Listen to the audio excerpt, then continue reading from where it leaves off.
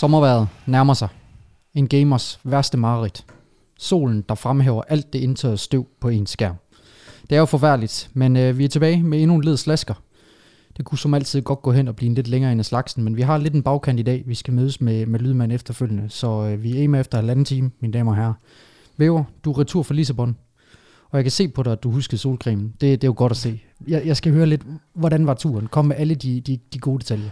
Jamen, jeg havde faktisk ikke solcreme med dig. Okay, er det der vi er? Ja, jeg glemte den faktisk. The Flying Panodile. The Flying Panodile, ja. Som mit storebror bliver kaldt. Nej, jeg havde ikke med dig, men det er også fordi, at vejret dernede, det var faktisk ikke sådan vanvittigt godt. Okay.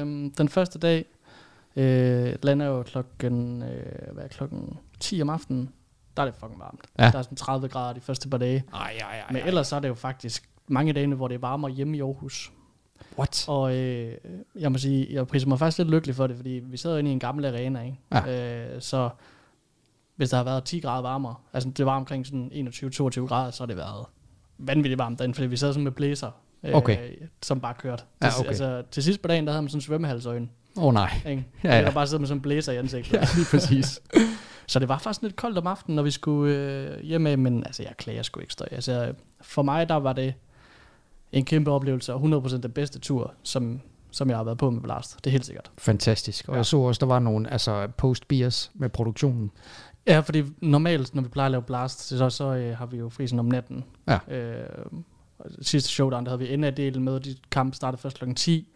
Så her, der havde vi jo faktisk tid, også fordi vi var lidt heldige nogle af dagene, med at lige gå ud og så få nogle bajer. Og vi skulle først møde klokken... nogle af dagene skulle vi først møde 1:30, sådan noget, så det var klasse, at man lige kunne gå ud og så lige... Altså ikke se byen, fordi det havde vi ikke rigtig tid til, men i hvert fald gå ud og hygge sig lidt, ikke? Ja, lige præcis. Ja. Smag på humlen i Portugal. Men det var jo... Altså de første 2 dage, det var jo altså maraton. Ja. Der kørte vi jo 4 bedst af 3. Nej. Og der mødte vi ind klokken 8 om morgenen, og jeg tror, så var der en af dagene, vi havde fri klokken 12, eller sådan. Men så var der så også... Var det anden dagen, hvor vi allerede var færdige 8:30, eller sådan, hvor vi var sindssygt heldige med de sidste 2 kampe, som bare sådan 2 hurtige 2-mapper. Ja. Men det har jo også været, ligesom vi kender Counter-Strike-støj, altså uforudsigeligt af helvedes det. Jamen, som vi kender det. Så meget de her resultater, eller mange af de her resultater, som ikke giver særlig meget mening. Jamen, på ingen måde. Altså, jeg kan bare fremhæve en. Altså, vi har et Navi, der går ud og taber til OG, for derefter at gå ud og smadre Face. Altså, der er jo ikke rigtig noget der giver mening på papiret. Specielt fordi OG har en stand-in. Det har Navi i og for sig også, men de skulle helst gerne løbe dem over. Men det kommer vi nærmere på. Ja. Væver, jeg er nødt af AKI efter køb af diverse babysager. Jeg har jo ferie i øjeblikket. Ferien slutter lige om lidt, desværre. Men der har ikke været så meget ferie over det. Jeg har gjort alt, hvad jeg kunne for at købe ind til legendens ankomst til september. Og det har kostet, og det har været dyrt. Samtidig med det, så er der jo kommet et update, vi også skal snakke om. Og Ancient er en del af det. Og jeg kan sige så meget, at jeg har prøvet Ancient efter updaten. Ja. Og den sluger yderligere FPS nu. Nå, det gør den. Ja, og så har vi også en Holger Rune, som endnu en gang skuffer på græs. Der snakker vi tennis selvfølgelig. Ryger ud i åbningsrunden til en 150'er, en brite. Nej, var det Halle der? Var det opvarmning til Wimbledon? Ja, lige præcis. Nej, det er ikke græsspiller. Nej, det er han sat mig ikke. Der skal ske noget der. Så har vi en Kevin Magnussen, som også lige får sig en snitter af Hamilton og ender i pølsenden. Jeg ved ikke, hvor meget du har kunnet nå at se af det, men også forfærdeligt løb, når man tænker på, at den ender 5'er i kvalden. Jamen, hvad er han, dengang han bliver sendt i pit? Det ved jeg faktisk ikke. Nej. Så meget ved jeg ikke. Jeg så kun dele af løbet, og så jeg kvalden, hvor han ender 5'er. Og så ved jeg bare, at han får altså et lille snit af Hamilton, sådan så de bliver nødt til at skifte vingen på ham. Nej, men han bliver faktisk sendt ind af FIA. Ja, lige præcis. Altså, de giver ham det der red and orange flag, hvor han kan godt sagt, teamet vurderer, han kan godt køre videre, men FIA, de vil have ham ind. Ja, det var jo det sidder rasende over. Ja, det kan jeg godt forstå. Ja, altså nu har jeg ikke selv set det, men vi kender også Kevins temperament, ikke? Jo. Altså, han føler sig tit uretfærdigt behandlet. Og det er han også.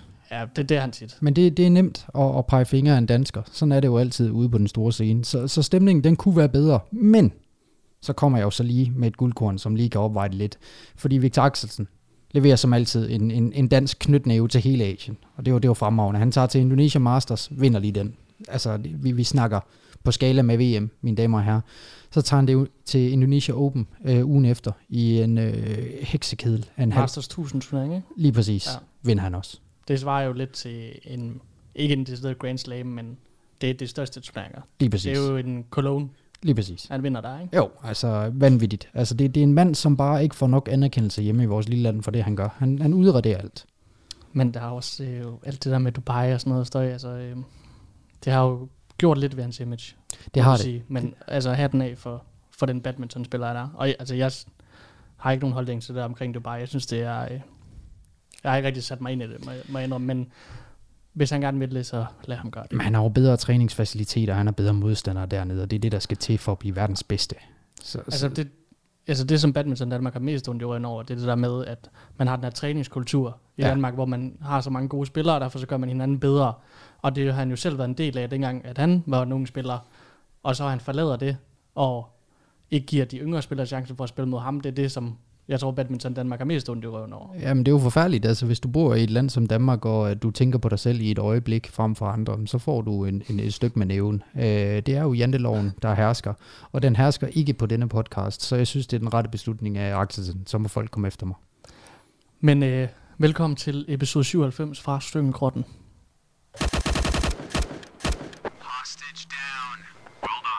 Og vi skal jo som sædvanligt igennem en helvedes masse ting i dag. Ja.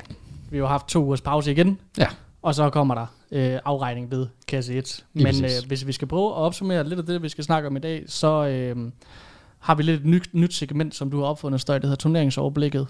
Glæder mig til at lige finde ud af, hvad det er. Ja. Men der er en del turneringer. Der er selvfølgelig Brass Premier i Lissabon. Vi har Pinnacle Cup i Lund, som vi lige skal afslutte. Den her turnering i Dubai skal vi også lige hurtigt over. Så kommer der en online turnering, som jo faktisk er gået i gang i dag. Der er kommet en kæmpe misære, må vi også sige, omkring Astralis og Movistar, som vi også lige skal ind i Støj. Men vi kommer heller ikke til at bruge så meget tid på den. Nej, det er online. Ja. Så har vi fået en ny update. Altså M4'eren er blevet ændret. Ikke sådan de største ændringer, men vi skal lige snakke om, hvor meget det kommer til at betyde for scenen. Der er kommet lidt map-ændringer, blandt andet på Ancient, som altså jeg tror kommer til at betyde en del for det map, og hvor CT-sidet den er, blandt andet EPL Conference er der blevet spillet, og det er den her kvalifikationsturnering til altså den rigtige EPL-turnering, season 16, som starter her til efteråret, og der fik vi også Kjærbys debut, og det gik jo rigtig godt for ham. Det gjorde det. Og så roster changes, skal vi igennem Støj. Der har været sindssygt mange roster changes, mens vi har været væk, og så også rygtebørsen. Så du kan godt se, vi får travlt, ikke? Ja, vi har 1,5 time væver. Altså det er op på løbebåndet, og så bøffer du den bare op i 11. Altså det skal gå stærkt nu. 6. gear. Vi har lynende travlt.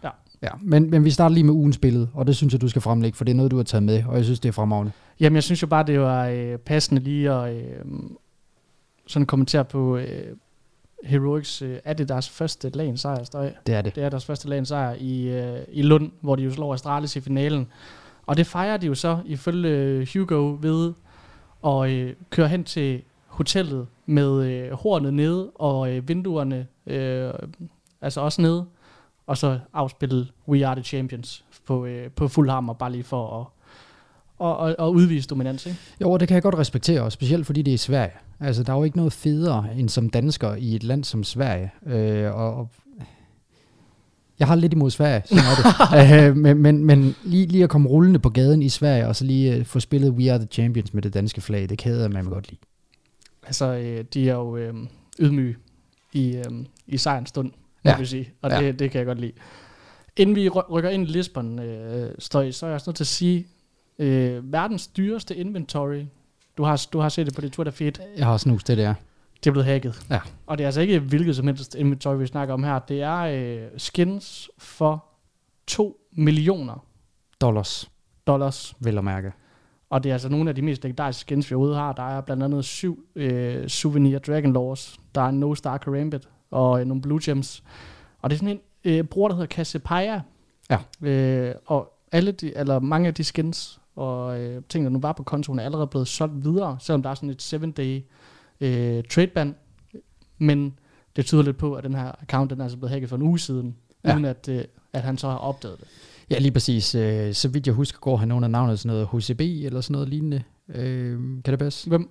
Ham, der er blevet hacket. Jeg ved godt, han hedder Cassiopeia nu, men det er navnet, der er blevet ændret. Han hedder vist HCB, eller sådan noget. Det kan godt være. Det ved jeg ikke. Og det er lidt mærkeligt, fordi manden, han har ikke været logget ind i 3 år. og så er han blevet hacket, og han har noget tofaktor godkendelse på, og så videre.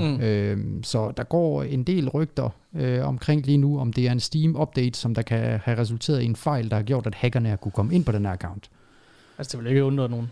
Nej, og man kan se, at mange af de her items, de er blevet solgt på buff, men Steam har så valgt at revert de her trades, sådan så at items er på vej tilbage, men så står man sådan lidt der som køber, uvidende omkring, at det her, man er måske ikke helt uvidende, når man... Jeg er ikke rigtig interesseret i at købe hælervarer. Nej, det er det. Altså. Men samtidig, tror du folk, der har købt det, de har været helt uvidende om det? Altså, når man køber sådan nogle dyre skins som dem her, så må du vide lidt om, hvem det er, der sidder med dem. Ja, så jeg tænker da også, der er noget organiseret over det her. Ja. Altså, fordi hvis man laver sådan en... altså, hvis man hacker sådan en profil her, så må man også have en eller anden klar plan for, hvordan man kommer af med skidtet. Ikke? Ja. Altså, så han har jo 100% haft nogle samarbejdspartnere, eller nogle folk med i det her, for at det kan lykkes, fordi når han ved, at de bliver solgt, de her ting, så går det jo hurtigt. Altså, han skal jo af med det her, og få dem... jeg ved jo engang, hvordan fanden han får dem... Nej, det er fordi, han sælger dem på andre sider end Steam, selvfølgelig. Ja. Og han skal jo nå at få de her penge ud og sådan noget, men det er bare vanvittigt, at man hacker det mest værdifulde inventory overhovedet. Fuldstændig aldeles. Altså, vi snakker 14 millioner danske kroner. Det er altså helt det er til en fin bolig i Rigskov eller Rungsted. Det kan jeg da sige. Men med det sagt, jeg tror Steam er på sagen, Buff er på sagen. Forhåbentlig så kommer de tilbage til vedkommende. Det er sgu lidt ærgerligt at miste 14 mil på en dag. Og jeg har lige været op og se din nye lejlighed i Rigskov, der har jeg lige hentet dig. Det tog jo cirka 35 minutter at komme igennem byen, fordi der er Rammstein-koncert ude i CS Arena. Ja. Så det var også med hornet i bunden. Det var det. På vej hjem. Der var lidt... Altså, vi var ved at blive lidt trætte til sidst. Der var noget imod vigepligten og steder, vi ikke må dreje, men vi fandt en parkeringsplads, for vi havde som nævnt en bagkant, og vi skal have en episode i bogen, fordi der er så meget, vi skal snakke om. Og jeg vil sige, så med det liv, du har lige nu, så er jeg også imponeret over, at du nærmest skal sidde her, fordi altså, du har en baby på vej, der kommer her den 12. september. Nu fik jeg lige set mig, altså hun er blevet kæmpe stort pludselig. Ja. Og så har du formået at flytte samtidig. Altså, du blev jo sendt ud på de mest sindssyge ture. Ja. Altså, så henter du puslebord i Silkeborg. Ja. Altså, hele tiden er du ude og hente alt muligt gøjl. Ja, jeg ruller lige op til ønskebørn, og så lægger jeg lige en faktura på 15 løg, ikke? Jeg skal jo have en barnevogn. Er du på fornavn med ekspedienten den? De ved i hvert fald, hvem det er. Ja. Altså, det er ikke første gang, jeg er derude. For jeg er jo sådan en, jeg sonderer terrænet for, hvor det bedste bud er, så presser jeg dem op mod hinanden, så sådan en rigtig svin. Du ved, den trælskunde. Nå, mor i babysam, der fik jeg det sgu til 11. Hvad kan du gøre her? men hvor alt er, der er ved at være styr på det nu, og det var også målet med min ferie. Vi skulle ikke ud og rejse. Det kan vi ikke, når hun er så tæt på termin. Så det blev lige en praktisk ferie, inden jeg returnerer på pinden på mandag. Ja, altså jeg er bare nødt til at sende en klap selv ved din vej, Støj, fordi det er imponerende. Også med de håndværkerløsninger, som du har fået i den lejlighed. Ja, tak.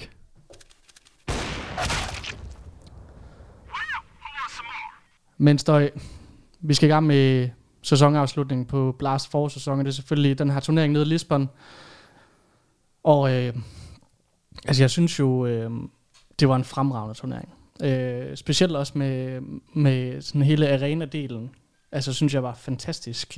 Nu ved jeg ikke helt, hvordan det var som seer derhjemme, men jeg kan fortælle dig, at da jeg stod inde i arenaen, inden at finalen gik i gang, der havde jeg gåsehud, som jeg aldrig har haft gåsehud før. Det var den vildeste Counter-Strike-oplevelse, jeg har haft.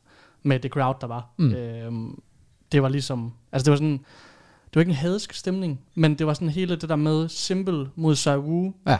Der var fucking mange Na'Vi-fans. Men det var så larmende. Og det var sådan... Halvdelen af crowdet råbte Simple, halvdelen af crowdet råbte Saiwu. Så begyndte de at synge nationalsang. Alt det her med Arturum, der kom ind og begyndte at spille guitar. Altså, det var virkelig, virkelig fedt. Det er jo sådan noget, portugiserne kan. Og vi ved også, at brasilianerne de kan det. Så altså, Gud ved, hvordan det kommer til at se ud til majoren i Rio, ikke? Altså, når man tænker på, hvordan det kan se ud i det bliver lille situationstegn Lisbon, ikke? For en blast-turnering. Det er simpelthen fantastisk, at vi har så passionerede fans derude, og det er noget, danskerne de kan lære af. Det føler jeg sgu. Ja, for det var sgu, jeg kan sige, mere larmende end Royal Arena. Ja. Og der var altså næsten dobbelt så mange. Men, det er pinligt. Jeg synes ikke, det er pinligt, jeg synes bare, det der crowd nede i Lisbon, det var next level. Det var det altså. Og Nexa sagde også, at det var mere larmende end til majoren, og der var altså over 20.000 i Sports Palais i finalen der. Så altså, jeg tror altså bare, det er de der portugiser, der kan noget støj.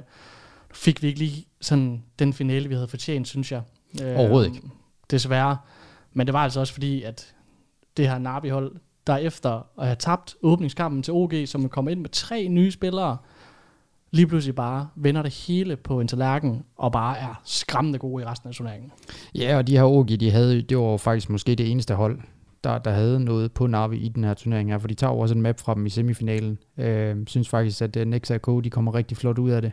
Når man tænker på, at de har haft limiteret budget i forhold til at gå hen spillere, og der blev det til Neofrag og Fico, og de gør det faktisk rigtig fint, og så kommer Dexter lidt ind på en badebillet, fordi Manto han har fået covid, ikke? Og hvis du giver Dexter plads, som jeg kan forstå det på både Nexa og Rocka, at han har fået plads, jamen så bliver det en legestue for ham. Og så får vi at se glimt af det, som han blev kaldt, inden han kom ind på tier 1, altså den næste december.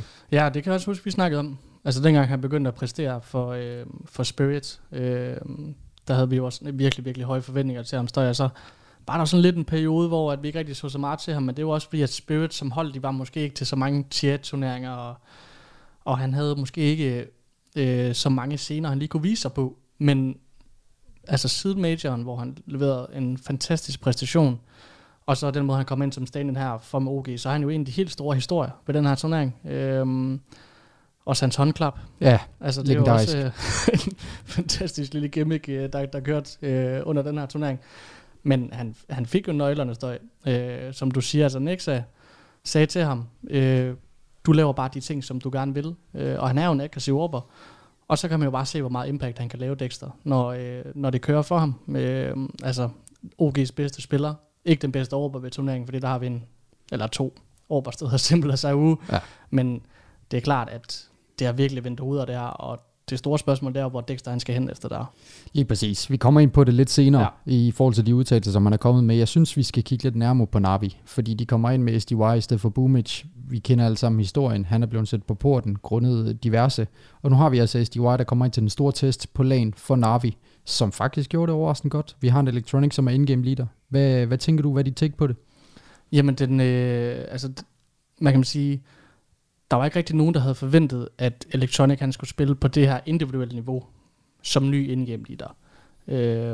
Vi snakkede om det i bilen på vej herned, Støj, sådan, at det passer faktisk nogle spillere bedre, det der med at have alt overblikket og have ansvaret. Altså, og det bedste eksempel er nok for dig selv, Støj. Du siger, du spiller bedre, når du caller. Og det kan godt være, at han på en eller anden måde føler sig meget komfortabel i den her rolle. Simple og Blade var selv inde på før, vi sådan rigtig gik i gang, at de var ikke i tvivl om, at han nok skulle være en god mid-round caller. Fordi han har en rigtig god følelse af, sådan, hvor der skal angribes. Han er en rigtig klog spiller. Vi har jo også snakket mange gange om hans kommunikation, Electronic, men det gør der ikke til nogen god in-game leader. Vi kan bare kigge over på Stewie 2K, som vi også skal snakke om senere, ikke? Men det er helt tydeligt, at han føler sig komfortabel. Om han altså er en god in-game leader nu, det kan jeg ikke sige, men han er i hvert fald den bedste fraggende in-game leader, vi overhovedet har i scenen lige nu. 100%, og vi kan jo kun tage udgangspunkt i det, som hans medspillere siger omkring ham, og de roser ham altså til skyerne lige nu. Og så vidt jeg husker, så var der altså også en periode på Na'Vi, hvor der var nogle maps, hvor Electronic han callede frem for Boomich. Jeg mener blandt andet Mirage var en af dem. Ja. Og Electronic har altid været en rigtig god Mirage-spiller.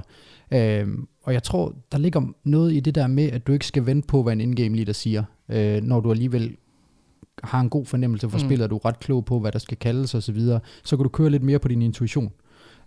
Og det kommer altså Electronic med hans aim, det kommer virkelig til gode her.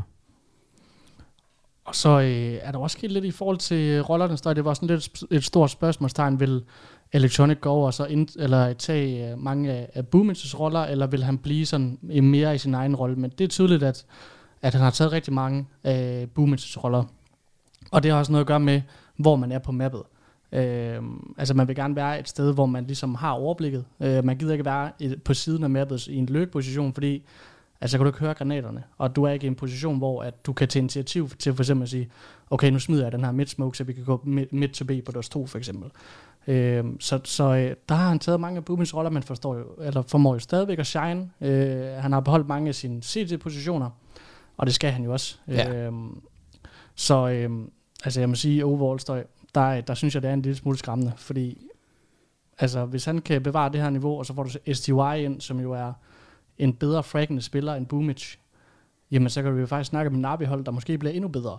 Jamen det er jo det, og det er jo det, som er så frygtindgydende, ikke? Fordi du har jo at gøre med et Navi-hold, som går ud, og de giver Face en decideret snitter, når de overhovedet får 2-cifrede på noget map, Face i kampen, som de har mod dem. Nej, de taber 16-6, 16-1. Ja, der kan du se, 16-6, 16-1 mod verdens bedste hold, som lige meget dominerende har vundet majoren, ikke? Altså, det er eddermame skræmmende, og det bliver du nødt til at vende lidt øjne af, og være opmærksom på.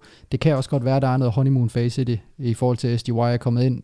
Hvis han får mere tid, nu hørte vi, at Simple han udtalte, at han håber, at SDY er med til Cologne, fordi de har kun haft en uges prag, og han synes virkelig, at han gør det godt ud fra en uge, og vi ved jo Simple, han er ikke bange for at sige sandheden, så når han siger det, så passer det. Så jeg kunne sagtens se SDY fortsætte. Jeg tror også helt klart, at han bliver til Cologne. Ja. Og altså, hvis de får sådan nogle resultater her, jamen, så er der jo ingen tvivl om, at han bliver. Altså, det kan man jo ikke. Så kan man jo ikke ændre på opstillingen. Men altså, der er jo stadigvæk nogen, som sådan lurer i baggrunden, kan man sige. Altså, jeg snakker lidt om Dexter i bilen støj, men der havde du også nogle gode pointer i forhold til, at altså, han skal have frihed. Dexter, altså er han bare slet ikke den samme spiller, og der har vi altså bare nogle spillere i Simple og i Bit, og selvfølgelig også i Electronic, som bare skal have pladsen. Og så skal han selvfølgelig også spille rifle, ikke? Jo, det er det. Så lige nu, der ligner det, altså SDY, han bliver. Altså, det vil jeg sige. Ja, så har han også bare et bedre S i ærmet. Det ser bedre ud på papiret for den ukrainske organisation, at de har SDY, end de har Dexter. Dexter er russer, SDY er ukrainer. Altså, det ser bare bedre ud i forhold til situationen, der kører lige nu. Så jeg tænker også, at SDY står i en rigtig fin position til at fortsætte. Skal vi kigge lidt på Kosteliv? Fordi han bliver jo ved, desværre. Jamen, vi skal jo forbi ham. Ja. Ja, og man lyder lidt som en broken record, ikke? Når man snakker så meget om den her mand, men nu er han altså den første med 20 HLTV MVP's på CV'et, og det tal, det er jo fuldstændig vanvittigt, ikke? Ja.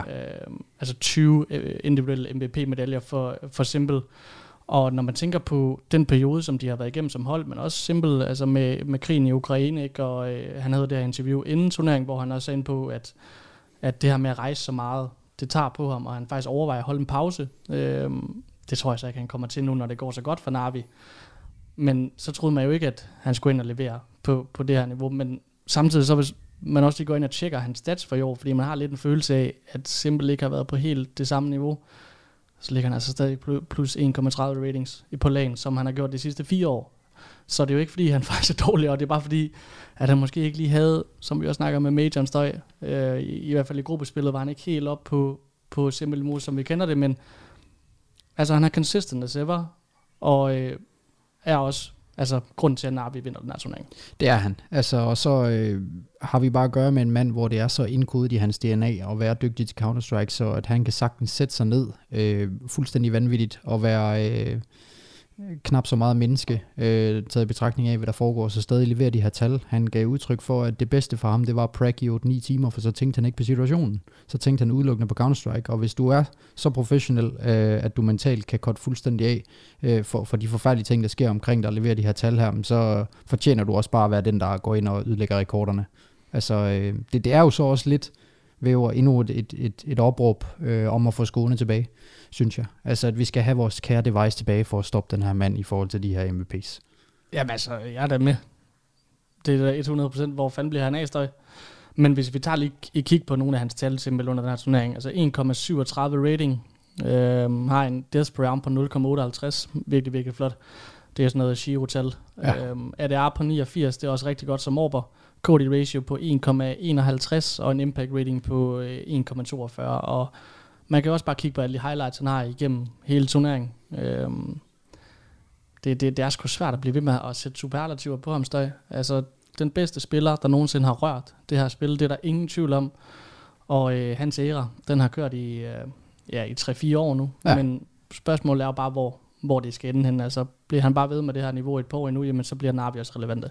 Ja, fordi vi kender også godt Simple, og personlighedsmæssigt, så kan man jo også godt være lidt urolig på hans vegne i forhold til, om han går hen og keder sig på et tidspunkt. Ja, man virker så kold. Ja, fuldstændig. Altså, jeg føler, at han har fået sådan en Zlatan-mentalitet, og det tager jeg også lidt med mig fra en udtalelse, som han kom med på sin stream. Den var godt nok på russisk, men jeg fik selvfølgelig en oversættelse på, hvor du kender mig. Altså, om det er russisk, brasiliansk eller finsk, jeg finder noget translation. Og det er faktisk i relief til Boomich.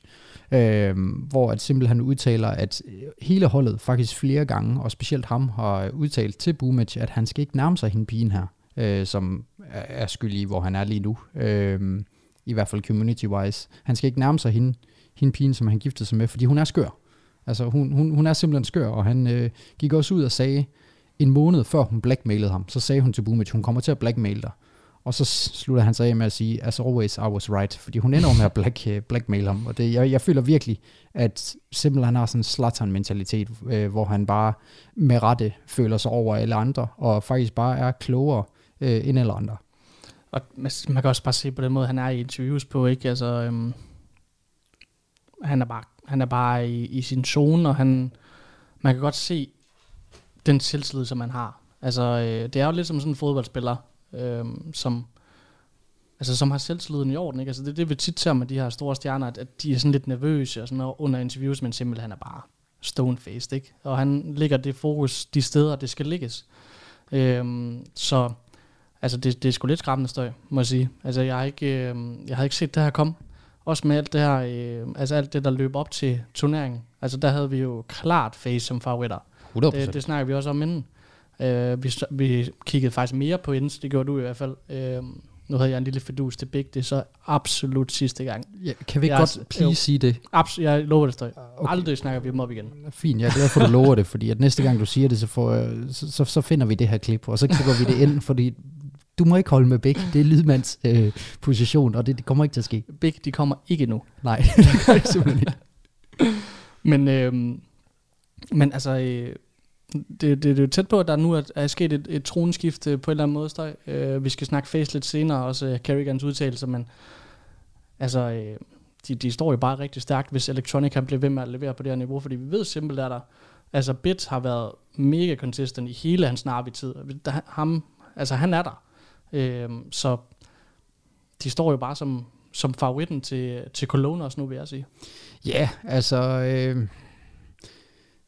Ja, det gør de. Altså, når, du ikke have dem over FaZe? Jo, når man tænker på deres performance i den her turnering, så vil jeg have dem over FaZe. Det eneste, der skulle trække det lidt i land, det var det der, som vi også har nævnt et par gange, det der med, at du vinder en major, og så kort tid efter, så skal du spille en anden ret stor turnering. At du ved, FaZe, de opnår det største, du kunne gøre inden for Counter-Strike, og så skal du spille en anden stor turnering, og hive sig selv op til den motivationsmæssigt og pragmæssigt. Jeg tror, det er noget af det, som også har holdt dem lidt tilbage i forhold til mentaliteten. Så jeg tror, Cologne, som er lidt større end Blast, i din og min bog lige efter majoren, tror jeg, de kommer ind med et andet udtryk.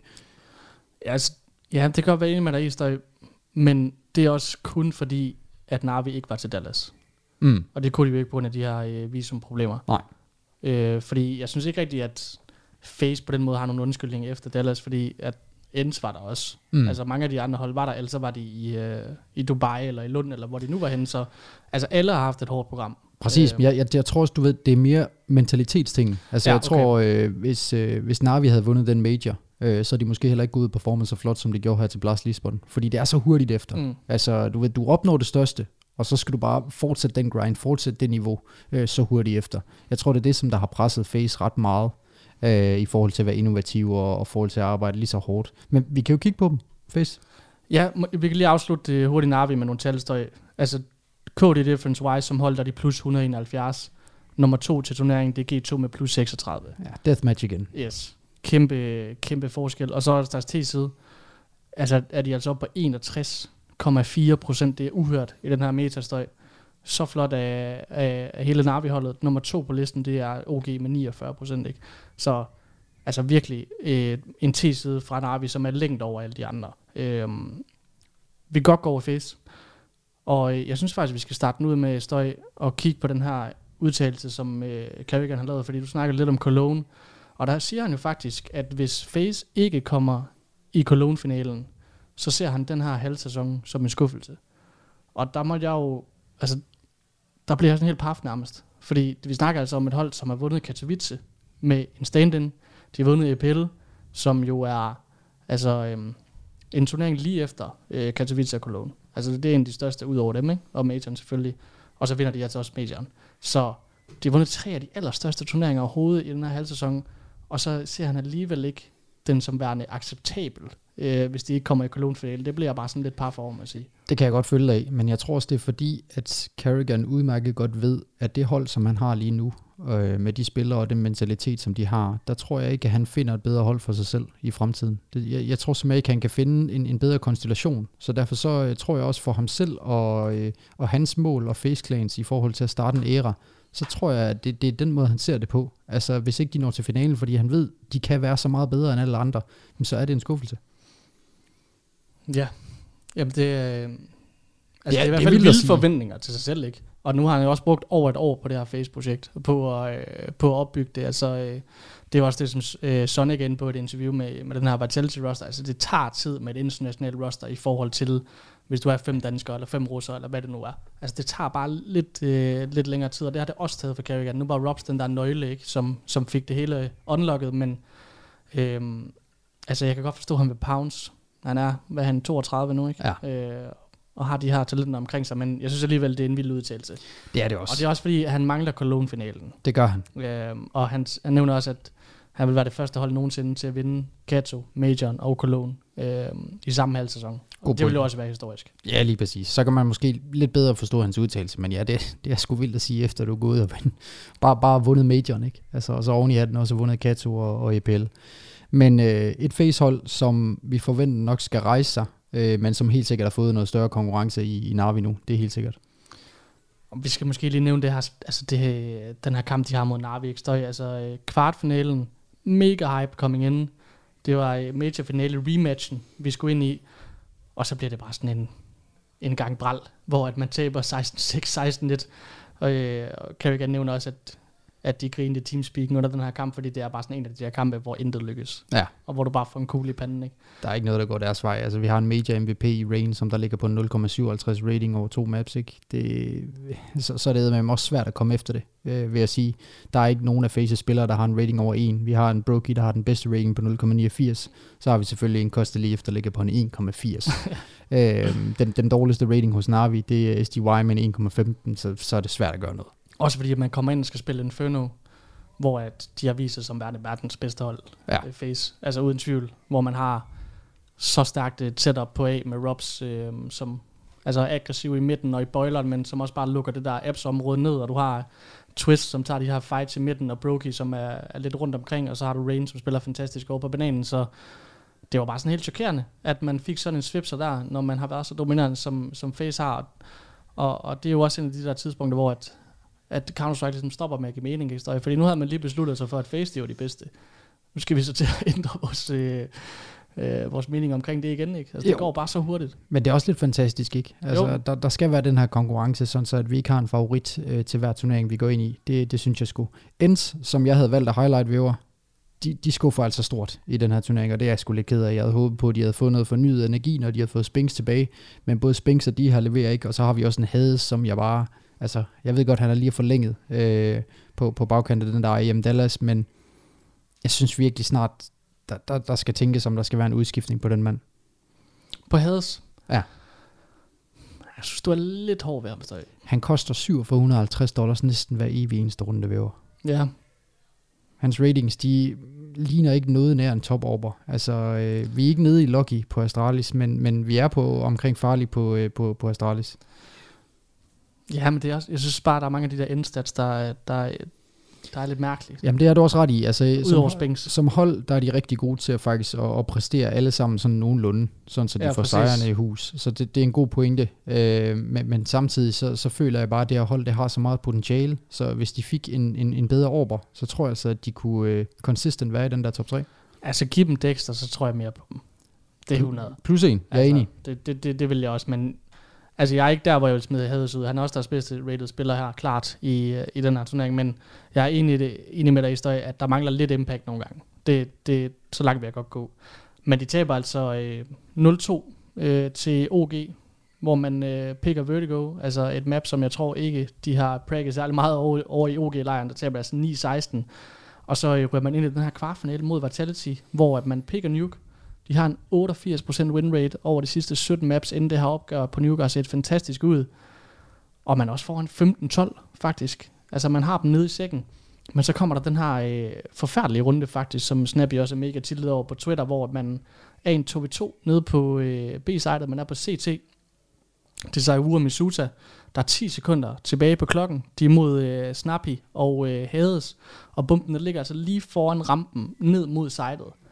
Og så kommer Snappy ned ad rampen, og så trækker han sig, fordi han tror, at de ikke kan nå at plante bomben. Og i stedet for, så løber Saiwu op, henter bomben, planter den med 0,05 sekunder tilbage, eller sådan noget. I stedet for, at der er en af Hades eller Snappy, som tager fejlen, så de ikke kan nå at plante bomben, og så den anden trækker sig ikke. Så en kæmpe eller kommunikationsfejl af Enstar, som gør, at de faktisk taber mappet. Og det er også de der små ting i Counter-Strike-støj. Altså det er marginalerne, vi snakker om her. Hvis de har kommunikeret ordentligt i den der situation, havde sådan åbnet dobbeltdøren, eller Snappy havde peaket for rampen, jamen så var det gået 3 maps. Det er helt enig. Og så har du også bare at gøre med en spiller i Saiwu, som har noget af det bedste movement i hele Counter-Strike, så hvis det var Misuta, så havde nok ikke noget at blande. Men ja, det er jo sådan en decideret tiltrunde, og det er jo en, der sidder i hans hoved i runden efter os, fordi at så ryger økonomien, og så står der 15-13, og vi har en CT-side, der har momentum, og så ryger den jo til, og så hiver de den hjem på ren og skær passion. Så jeg var sgu glad for at se det fra Vitality-drengene. Det var jeg. Ja, vi kan lige hoppe over i dem, Støj, fordi de får endelig den der succesoplevelse, som de havde brug for, og det var også sådan lidt storyline under turneringen, og det de selv udtalte i interviews, at de har faktisk bare brug for en succesoplevelse, så du kan få lidt selvtillid. Og det er jo også det, som jeg lige snakker om, at der eddermame ikke langt fra at være sådan lidt en fiasko, og så lige pludselig være en succes i Counter-Strike. Det er de helt små ting, og jeg snakkede faktisk også med Emil. Jeg skulle faktisk hilse. Jo tak. Og det var også stærkt det samme, han sagde, at det var bare fedt at komme over det der hummel der. Danny, han sagde også til mig, at det var fandme ikke, fordi de ikke havde arbejdet for det. De har holdt 4 bootcamps de sidste 5 måneder med det her hold, og har lagt så mange timer i det, så altså, det er sgu ikke, fordi de ikke arbejder for det hos Vitality, men de har ikke fundet sådan helt opskriften endnu. Nej, det har de ikke, og Væver, jeg er ked af, at jeg har taget det med i dag, men jeg bliver nødt til at highlight en af deres kæmpe flaws stadigvæk, og det er stadigvæk den her Inferno. Det er et map, som der bliver spillet af næsten alle hold, og også et map, som Vitality gerne vil spille, men der, hvor de bliver slået ned hver gang, altså nu tager jeg bare udgangspunkt i kampen mod G2, ikke? Alexi B, han caller B, jeg ved ikke hvor mange gange, fordi han ved, det er Apex og Misuta, der står derinde, og det er så nemt at finde en entry på enten Apex eller Misuta, fordi det er meget de samme setups med en lampeflash for Apex, der sender Misuta ud i døden, og Misuta, han har bare ikke en rain til at stå derude og håndtere den der. Det er han ikke. I'm sorry. Han kan få et collat en gang imellem, men han har ikke det mekaniske og den erfaring, som Rain han har, så han håndterer den bare ikke lige så flot. Så jeg forstår ikke, hvorfor at Vitality som hold ikke... Der er nogle runder, hvor de forsøger at sende sig over, men hvorfor de ikke forsøger at tage bananen noget oftere, i stedet for at stå og trade utility ude på bananen. Altså være lidt mere aggressiv. Fordi Alexi B, han finder nøglen til den flere gange. Altså det er det her B-bombsite. Og det er altså ikke verdens bedste spiller lige nu. Nej, det er det ikke. Alexi B. Selvom han havde en rigtig fin turnering, faktisk. Ja, det havde han. Ikke i starten af turneringen. Nej, han kom efter det. Skidt. Men deres nuke er der lige pludselig livstegn støj. Altså, og det skal jo også være en af deres styrker. Altså, det har været meget Inferno og DOS 2 for Vitality i deres levetid.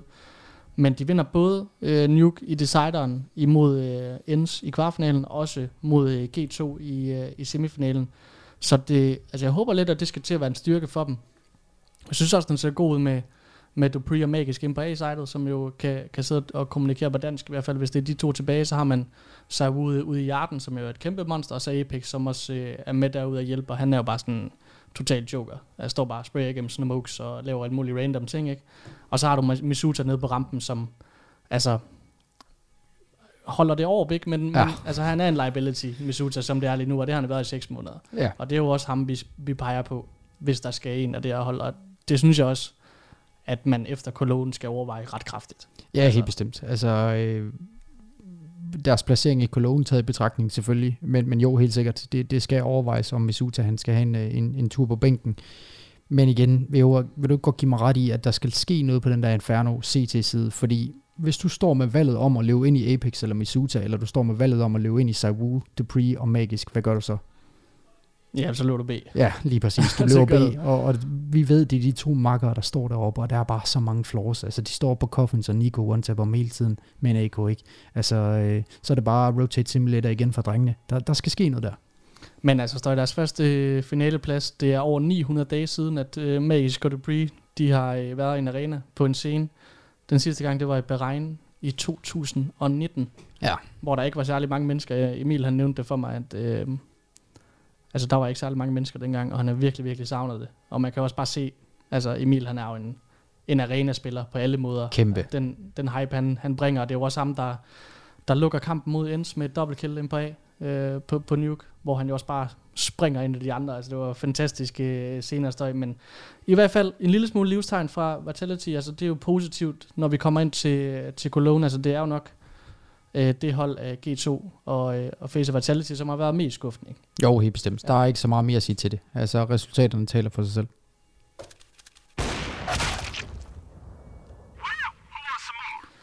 Og før vi lige rykker videre i programmet, det bliver meget kort det her støj, så synes jeg bare lige, vi skal kigge på, hvem har været de bedste LAN-spillere i år. Fordi at der kan man altså se, hvor vildt simpel han er. Han er oppe i 1,34. Ja, og det er jo sådan, altså fordelt over 56 maps udelukkende på LAN, ikke? Det er fuldstændig vanvittigt. Ja. Shio og Exile er nede på 2. og 3. pladsen med en 1,27 og 1,26 rating, og så er der Dexter på 4. pladsen støj. Det viser også, hvor vild major han har haft, ikke? Stavn, 5. pladsen. Altså også et vanvittigt år, han har haft indtil videre. Der må vi bare give ham et bifald. Bedste dansker. Det må vi sige. Nico, nummer 7. Blame F, nummer 8. Sawu er altså meget overraskende nede på 9'eren, ikke? Altså, der mangler lidt for ham endnu, men jeg føler også, at han er ved at starte dieselmotoren nu og sådan rigtig komme i gang med det her år. Det har været lidt en træg start for ham, ikke? Vi er gået fra kernemælk til sødmælk. Den kommer nu. Rez er nummer 9. Det havde jeg faktisk heller ikke lige sådan set komme, men han har også været et monster. Ja, det kommer også lidt på bagkant af de udtalelser, som Hampus han har gjort, så bror, at de forsøger noget nyt med Rez, og han vil ikke udtale, hvad det er, men for at få ham til at være mere consistent, og det har bare vist sig at give på det på LAN i år. Det har det. Og så rykker Spinson slutter af med 10. pladsen, så han lå faktisk nummer 5 inden den her turnering, så han har haft en rigtig skidt en af slagsen, men altså han er jo stadigvæk en af de varmeste spillere, vi har, Spinks, altså den israelske hævner. Ja, manden, der går fra normalt at spille 100 penge til at komme ned på 0 penge på LAN, ikke? Altså, du skal ikke sove på.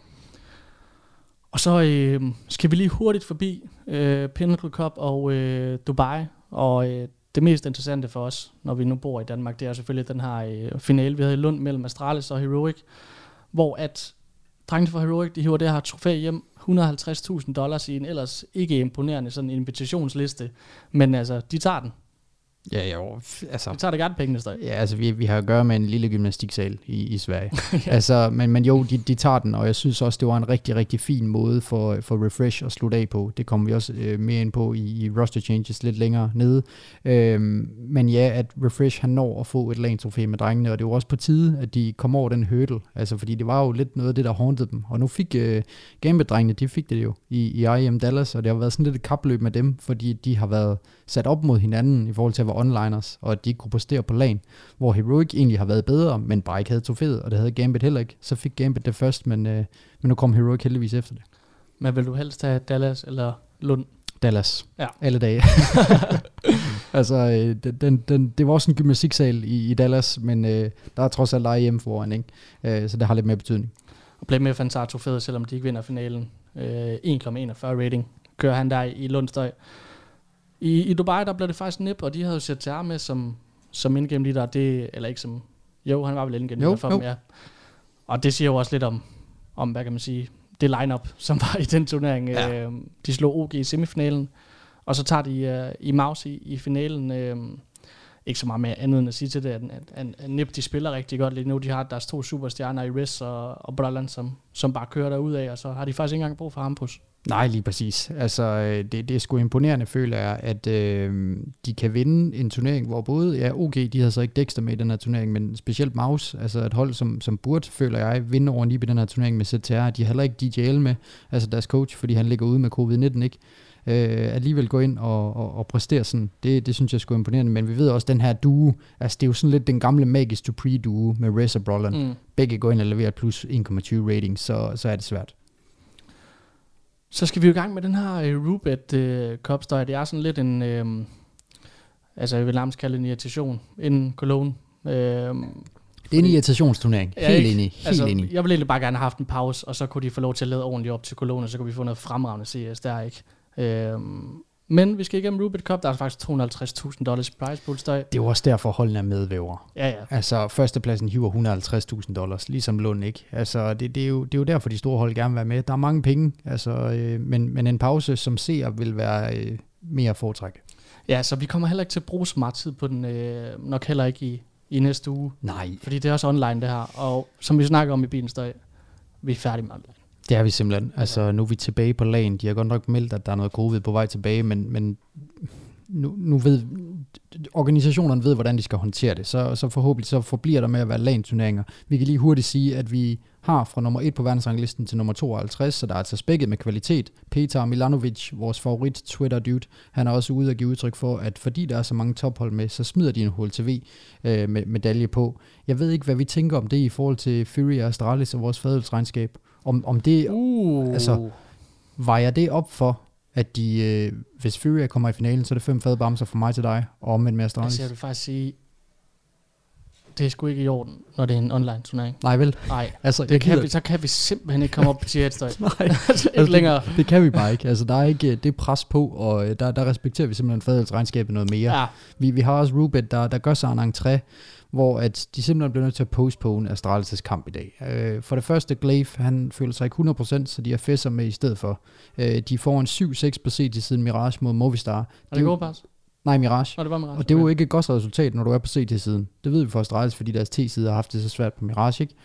Så, men hvis vi lige skal forklare, hvorfor at den her kamp, den er blevet postponed. Det er faktisk skandale. Det er jo en kæmpe skandale. Altså, Rubet har ikke fået en god start. Vi lugter lidt af PGL her. Ja, lidt over i PGL. Ja, men det er simpelthen fordi, at den maskine, som der skal sørge for, hvis der er tech issues, at runden den skal resettes, sådan så de har nøjagtigt de samme penge, nøjagtigt de samme våben, utility og så videre. Den er brudt ned, så de kan ikke nulstille, de kan simpelthen ikke nulstille runden til, at de får nøjagtigt samme våben og økonomi og så videre. Så kan det jo få et helt andet udfald, den kamp. Så derfor så er den blevet postponed til i morgen. Og Fesser, han skal fortsat spille i den kamp her, trods at Glaive måske vil blive klar til i morgen. Ja, i første map. Lige præcis. Ja. Men der er jo kæmpe PGL-vibes her. Ja. Altså, hvad er det for noget? Men, altså, vi har FaZe med, verdens nummer 1, vi har Ins med, verdens nummer 2, Cloud9, som kommer frisk fra en sejr i Dallas, vi har Astralis, Fury, Big er så også med. Ja. OG, jeg ved faktisk ikke, nej, de har jo Manto med igen. Det tænker jeg. Jeg tænker ikke, han har ligget ude med corona længere tid. Nej. Det håber jeg ikke for ham i hvert fald. Alle har glemt Manto. Smoothie har lige fået corona for første gang. Side info. Han er helt ned. Altså Owen Butterfield. Owen Butterfield. Just woke up from a nap. Fuck off. Fuck off. men ja, altså, Manto, han skal til at tage sig sammen, føler jeg lidt.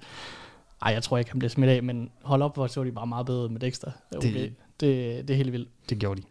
Men altså, der er faktisk mange spændende hold med her, Støj. Altså, når du kigger ud over det, vi kører 4 grupper, ikke? Outsiders også med igen med det nye lineup. Det har så faktisk ikke set sådan skide godt ud med Famer og Norbert indtil videre, men altså, vi skal også vente til Cologne, før vi sådan rigtig ser deres sande ansigt, ikke?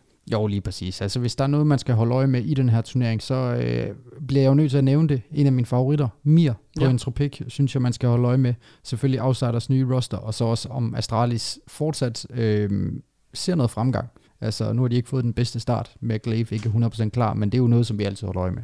Ja, altså, vi må sige for Astralis lige nu, som det er status-støj, så er der selvfølgelig Config. Altså, han skal være en større carry, end han er. 100. Og det ved alle, ikke? Og så Glaive, altså, dør alt for meget i starten af runderne, og har slet ikke den succes, som man skal have. Og så må vi også sige, at den periode, som Farley har været igennem, den har heller ikke været god. Så der er mange ting, der skal blive bedre. Ja. Og lige nu, der er vi meget, meget over i Heroic-vognen. Som det er lige nu, ikke? Desværre. Og så skal vi selvfølgelig se Kajke. Ja.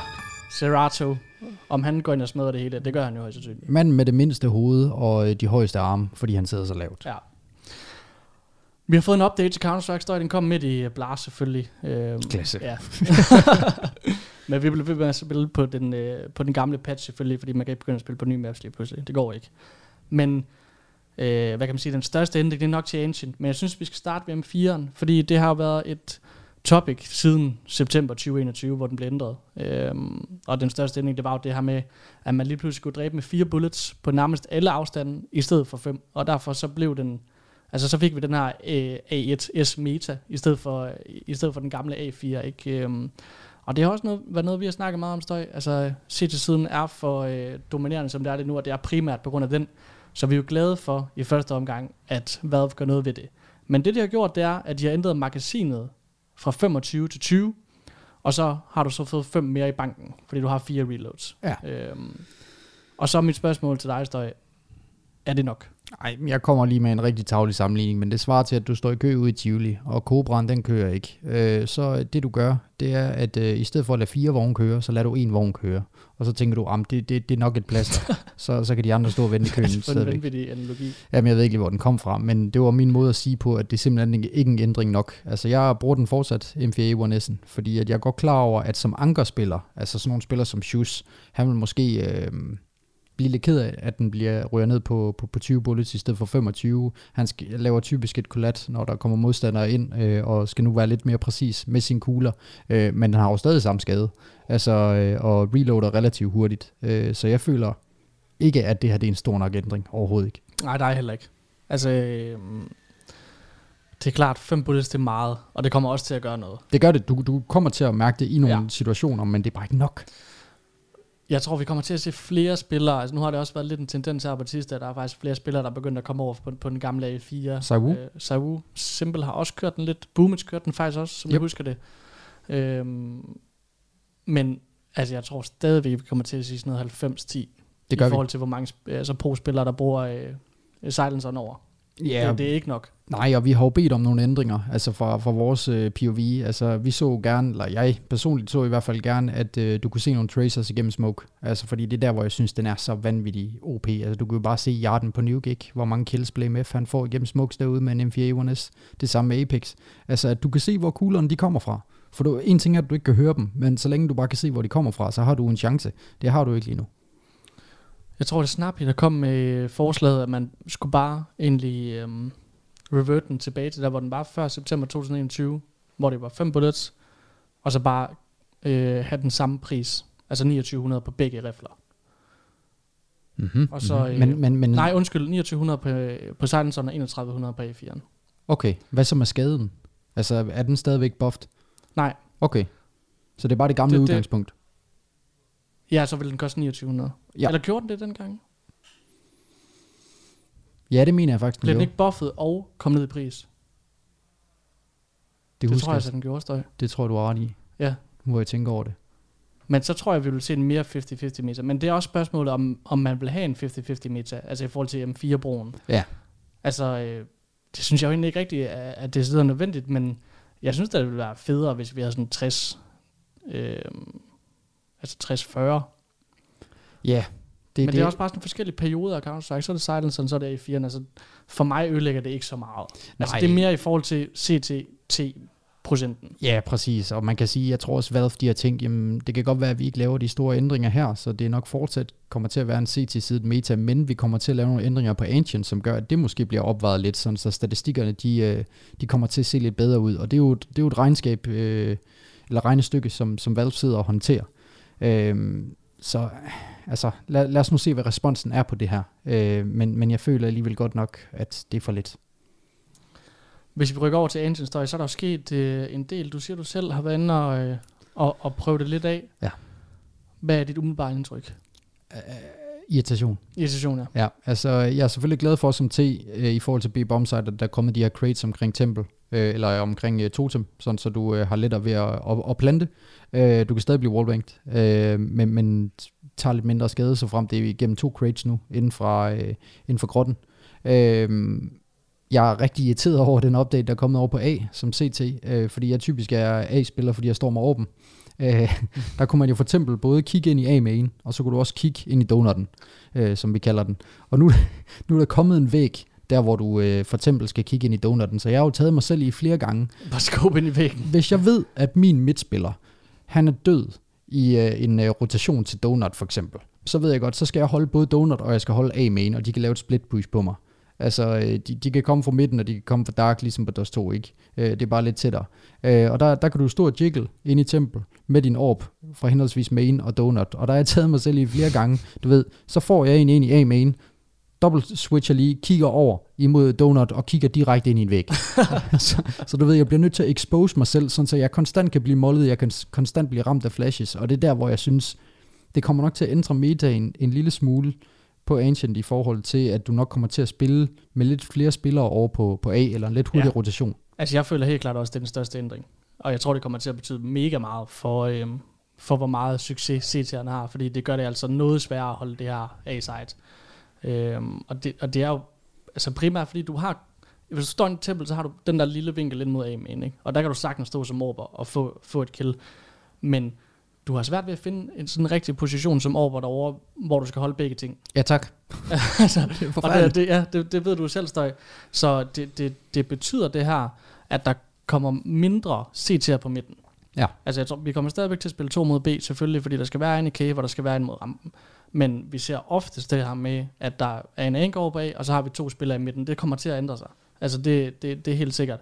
Så A-side er blevet noget nemmere for tiernes Støj. Jeg kan faktisk rigtig godt lide det, fordi det har været en meget, meget CT-sided meta. Jeg tror, er vi på 57-58%. Det har været værre op på sådan noget plus 60%, ikke? Men det er i hvert fald en ændring, som jeg rigtig godt kan lide. Så der kommer den her ændring ind i Donut også, hvor at de har gjort sådan væggene derinde sådan runde, så der ikke er alle mulige de her kanter og små copies, som man sidder fast i, ikke? Og så selvfølgelig også, som du nævnte, det her B-side, hvor at der er kommet nogle, hvad kan man sige, kasser omkring totem, så det er blevet nemmere at plante for tæerne. Så det er også tydeligt, hvad for en plan, at hvad har haft med det her. Altså det har været at gøre det nemmere for tæerne. Og jeg synes også, at vi har set i så mange kampe med Støj, at når man prøver at plante på B omkring totem, så bliver man skudt, ikke? Det gør du. Altså, hvis ikke at du bliver skudt igennem en smoke, så bliver du skudt igennem et boost over i smoken. Ja. Altså, og nu har du lidt mere beskyttelse. Altså, i form af, at der er nogle crates, der dækker dig. Du kan stadig blive ramt, men det er lidt nemmere at få bomben ned. Så det synes jeg faktisk er en rigtig fin måde at gøre det på. Jeg tror, vi kommer til at se mere kamp omkring midthuset. Altså, i forhold til, at en T'er står og løkker for at cutte nogle rotationer, inden vi kommer til at se kamp om grotten, for eksempel, på B. Fordi der åbner sig nogle muligheder for T'erne nu, som gør, at de kan gå lidt mere ligeligt. Ikke 100% ligeligt, men lidt mere ligeligt på begge sides.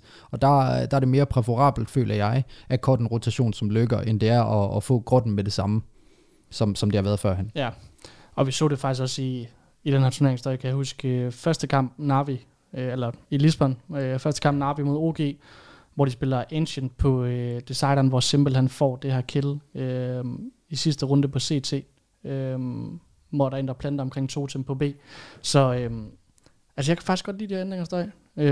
Bare vent til du prøver at holde af.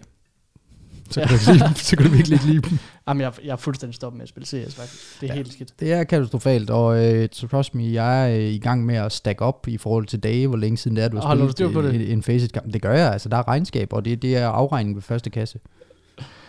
Altså jeg kommer tilbage til vinter. Det er godt, når vi går i vinter hit. Altså winter is coming, ikke? Ja. Men snakkede du om de her kasser, der er blevet fjernet ud ved Cave-Støj? Ja. Nu er jeg i gang med at tjekke det, og så tænkte okay, fint. Fordi det føler jeg nemlig også er lidt en fordel for tæerne. Men lad os se, hvad det betyder, Støj. Jeg kan godt lide det. Vi har også fået en ændring på Inferno, den er meget lille, men det er den her bomb explosion radius, altså hvor meget bomben skader, hvor langt du skal væk fra den. Og den er blevet ændret fra 500 til 620.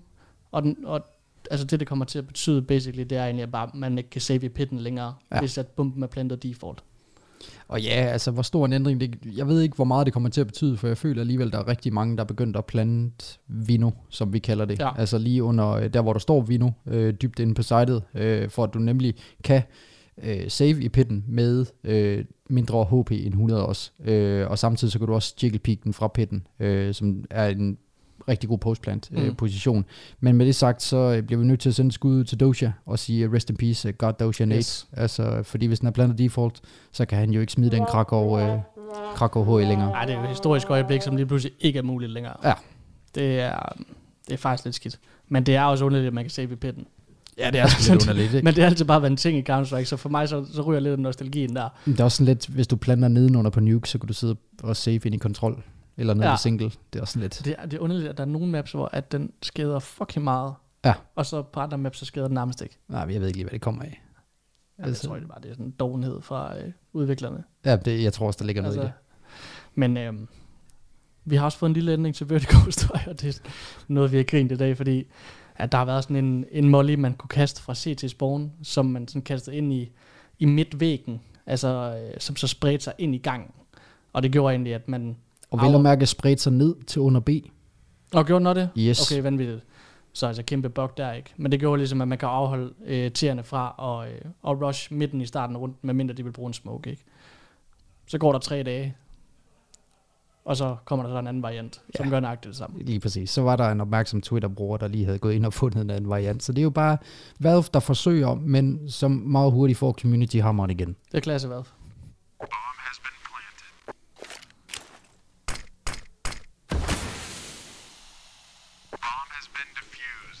Vi skal lige have et heat-check på Kirby i Endpoint, fordi at, det er Kirbys første turnering, det er den her EPL Conference, som jo er altså kampen om at få et spot til ESL Pro League Season 16.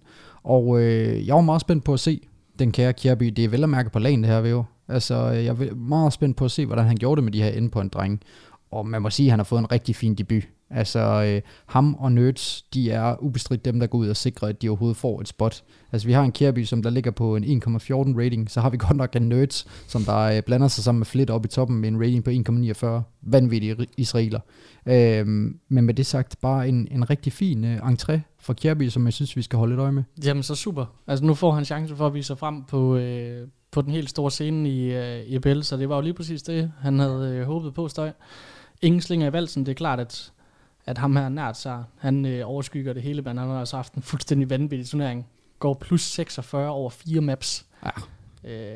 Det er helt vildt, men altså så fedt, at vi får ham at se i EPL. Altså, jeg glæder mig sindssygt meget til at se ham på tier 1 igen. Ja, det gør jeg godt nok også, og jeg føler også, at vi er der nu, for nu så jeg ham jo på lagen med headset på os. Altså, vi er der nu, hvor at vi skal have en diskussion op at køre, og jeg vil gerne, hvis vores lyttere lige kan kommentere det her på vores post omkring den her episode.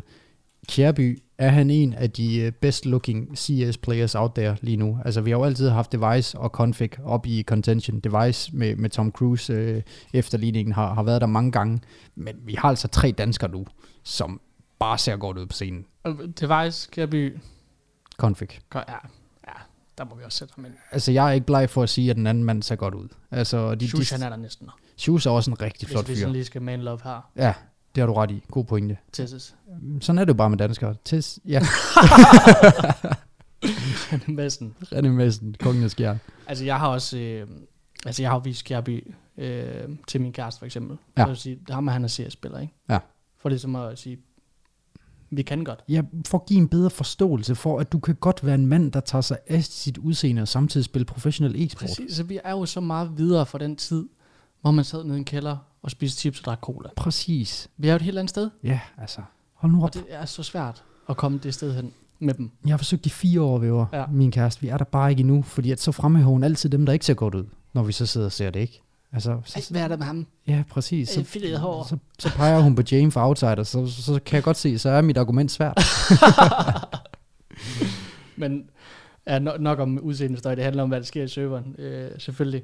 Nu fik jeg faktisk sagt, at Outsiders, de har haft en lidt træg start, men de vinder faktisk, hvad kan man sige, den her EPL Conference, og ryger direkte i Pro League, så de er jo stadigvæk at vinde og finde i, hvad kan man sige, Counter-Strikes bedste liga, selvom de ikke har nogen organisation bag sig, så det er jo selvfølgelig rigtig, rigtig positivt for dem. Støj. Hvis vi kigger på nogle andre hold, der går videre, Eternal Fire, rigtig fint, vi får Santaris og Voxic med os, MRBR videre, franske Heat slog jo også, slog det andet franske hold, Falcons, i deciderkampen. Kyojin og Co. Ja, og så det her hold, der hedder FTW, så jeg ved ikke, om du har hørt om dem. Altså for the win? Ja, det må nok være det. Det må nok være det. Det er jo faktisk portugiser. Jeg har faktisk ikke hørt om dem, nej. Jo. Er det nogle af de spillere, der er skåret af fra Saw, der har været med der? Nej, der er en, der hedder Story, så er der Diaz, EW Jerks, Ardos Dorse, og så Agil af de 5 spillere, vi har med at gøre her. Så det er jo nok sådan de nye portugisiske talenter, der skal frem og vise sig, i stedet for Motiris, i stedet for Stadodo, i stedet for Just. Altså, den portugisiske scene kommer også nu. Vi så der til showkampen. Jeg ved ikke, om du så den. Jo, med FNX og Co. Man skal ikke sove på dem. Med FNX? Nej, undskyld, ikke FNX. Hvad hedder han?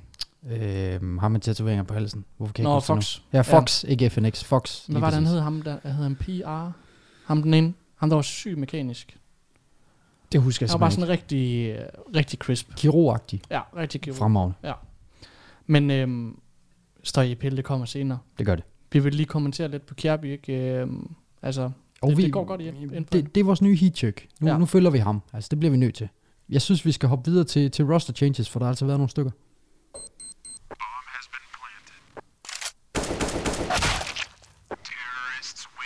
Og den første, vi skal i gang i Støj, nu synes jeg, vi har haft en elefant i rummet i lang tid. Meget længe. Men Jabi, han skal til Heroic. Ja, det er så vanvittigt. For satan.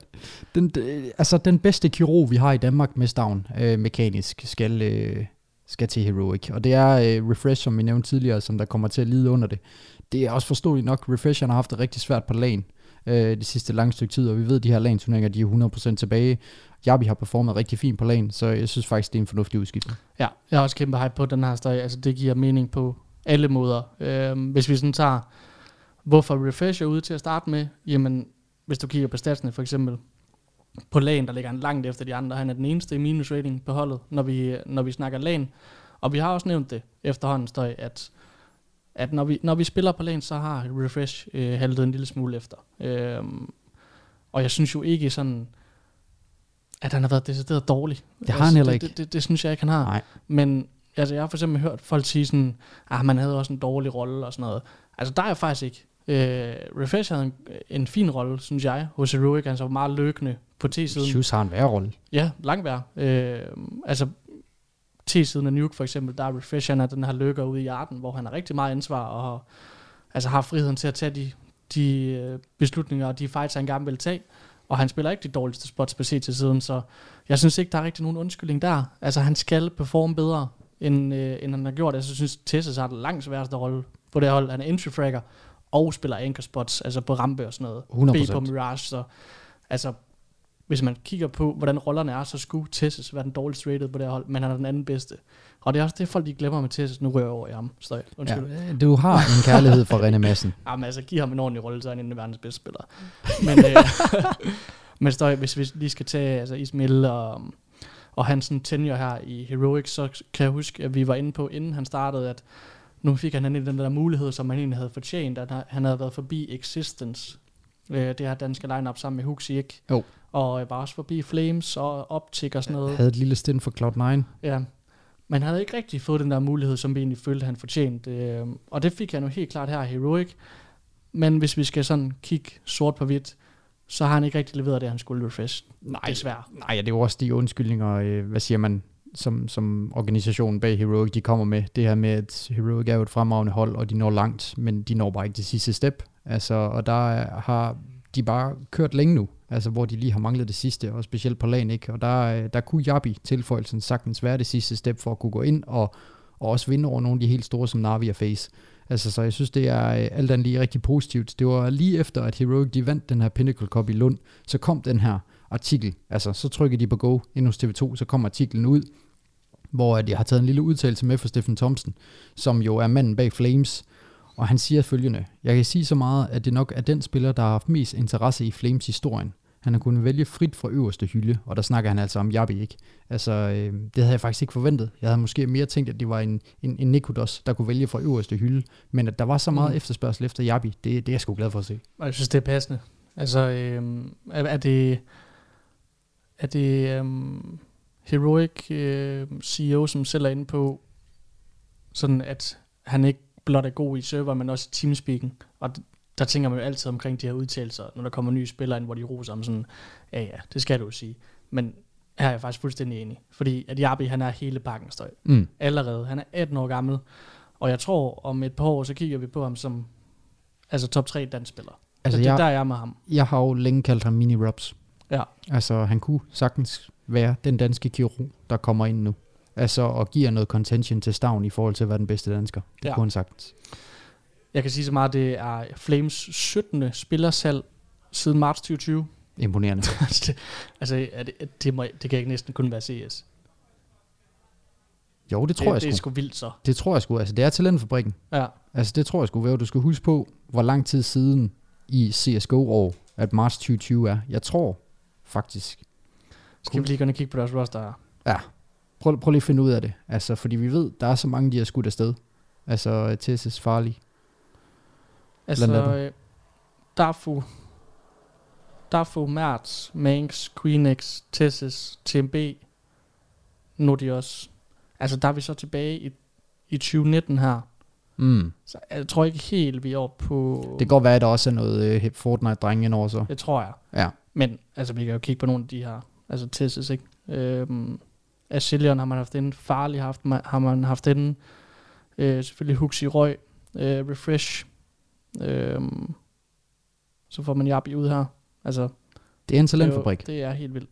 Det er Counter-Strike med Ajax. Det har vi sagt flere gange. Altså både Tricked og Copenhagen Flames, de er vanvittigt dygtige til at udvikle de her talenter her. Så kæmpe cadeau.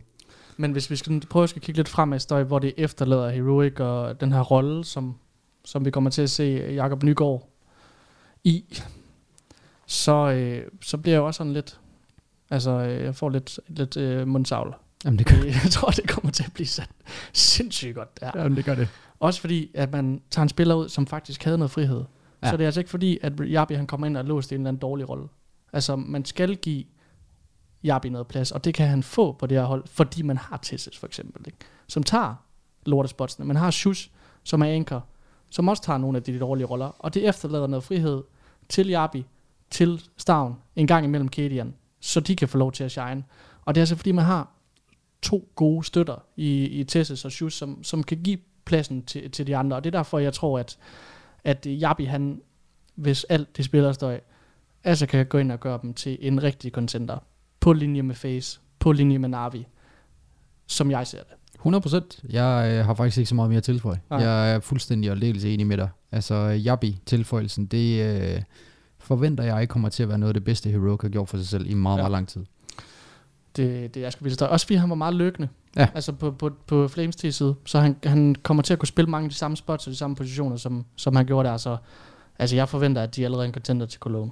Det skal der jeg også med honeymoon-perioden. Præcis. Altså skal vi kalde Heroic sejren? Snakker vi os selv op nu? Det er lidt, men også fordi Cologne er så stor, som den er. Men en finale til Heroic i Cologne med begrænset practid, altså honeymoon-perioden, så frem den går, som den skal, så er vi der. Det skal vi sgu ture. Altså med Robbel og Pivot på siden. Kom nu, drenge! Kom nu!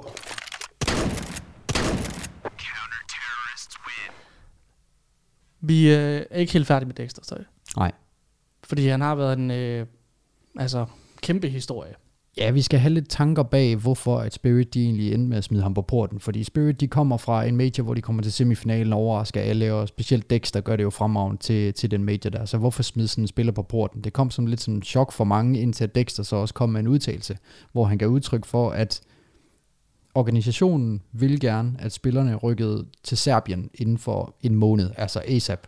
Ja, så skulle de altså sådan skrive under på, at de ville kunne være i Serbien sådan noget 9-10 måneder om året. Præcis. Ja. Og det var simpelthen for stor en mundfuld for Dexter. Altså han har en Moskva-baseret kæreste. Det var for hurtigt, forhastet beslutning, som han skulle tage med sin kæreste. De var simpelthen ikke klar til endnu at rykke til Serbien. Han er ikke bleg for at allokere. Altså det vil han gerne, men han skal finde en rigtig god løsning i samarbejde med den organisation, som han vil ender med at være under. Og derfor så i samarbejde med Spirit, fordi Spirit også lavede den klassiske Barcelona, der er ikke nogen over klubben, så valgte de at sende ham på porten. Det gjorde de i fællesskab, fordi det var han skulle bare ikke klar til. Ja, og der er altså ikke nogen hard feelings imod Spirit på den måde, Støj, fordi de jo også været i en situation, hvor de jo været nødt til at relokere fra Rusland. Ja. Og de er jo flyttet til Serbien, så altså det er jo bare sådan det er, og der har Dexter ikke været klar til at kunne være der så mange dage om året. Og det kan man jo godt forstå. Altså der er jo slet ikke noget der. Men det der sådan er mega spændende fremadrettet, det her, nu kommer vi til deres nye år lige om lidt, det er jo, at han var så åben, som han var under Blast, hvor han jo var med på et desk-segment blandt andet, og havde mange interviews, og viste sådan virkelig sin passion under den turnering, og viste jo også sit engelskkunden. Altså han har jo selv lært engelsk over i Rusland, fordi det ville han gerne. Altså det gav muligheder for ham. Så den der interesse, han har for at være på et internationalt roster, det er jo der, hvor man bliver sådan, okay, alle muligheder er åbne for ham. Altså, han kan jo nærmest bare vælge. Det er klart, at der er så mange gode overs lige nu. Han nævner selv, at Cloud9 er udelukket på grund af Shiro, ikke? Simple og Savu, altså kommer heller ikke ind på Vitality og Navi. Men der er jo helt klart nogle muligheder for ham, fordi han har vist det her niveau i både Lissabon og i Majoren. Ja, helt bestemt. Altså, og jeg kan godt lide, at du pinpointer kommunikationen, fordi Flames, han er selv ude at sige, at altså, han har sådan en fuldstændig vanvittig kommunikation. Altså han har virkelig, virkelig god kommunikation på det engelske. Så kæmpe cadeau til ham. Altså han har sikret sin karriere ved, at han har tillært sig selv det her engelske her. Han giver udtryk for, at han vil ikke join et CIS-hold, med mindre at det er Navi. Og der er jeg jo hæftet mig lidt ved, at det synes jeg jo er en farlig udtalelse. Fordi at det er jo sådan noget, der kan komme og bide ham i rumpen, fordi vi ved, hvor hurtigt det kan gå i Counter-Strike. Hvad så, hvis der kommer et up-and-coming CS-hold lige nu, som der kommer til at tage alle med storm, ligesom Gambit Youngsters gjorde, for eksempel, som blev til Gambit, til Players, til Cloud9. Hvad hvis det kommer, og de mangler en bedre overbord på et tidspunkt? Ja, men altså, tror du virkelig, det kommer til at betyde så meget støj? Jeg siger bare, at det er måske farligt, hvis der sidder nogle organisationer derude, som havde ham nok ikke det smarteste at sige. Nej. Men Spirit var jo nok det hold. 100%. Altså der, hvor han kommer fra med Patsy og Siren, som jo viser sig som værende kæmpe talenter, det er pludselig ikke. Men altså, vi kan prøve at kigge lidt på, hvor han vil give mening støj. Det er klart, at der er lukket i Face med Brokey, der er lukket i Navi, der er lukket i Cloud9, der er lukket i Vitality, Monizy i G2, Furia, portugisisk talende. Så har vi NIP, de er jo også svensk talende, men hold op et upgrade i forhold til STX, det vil være, ikke? Jo.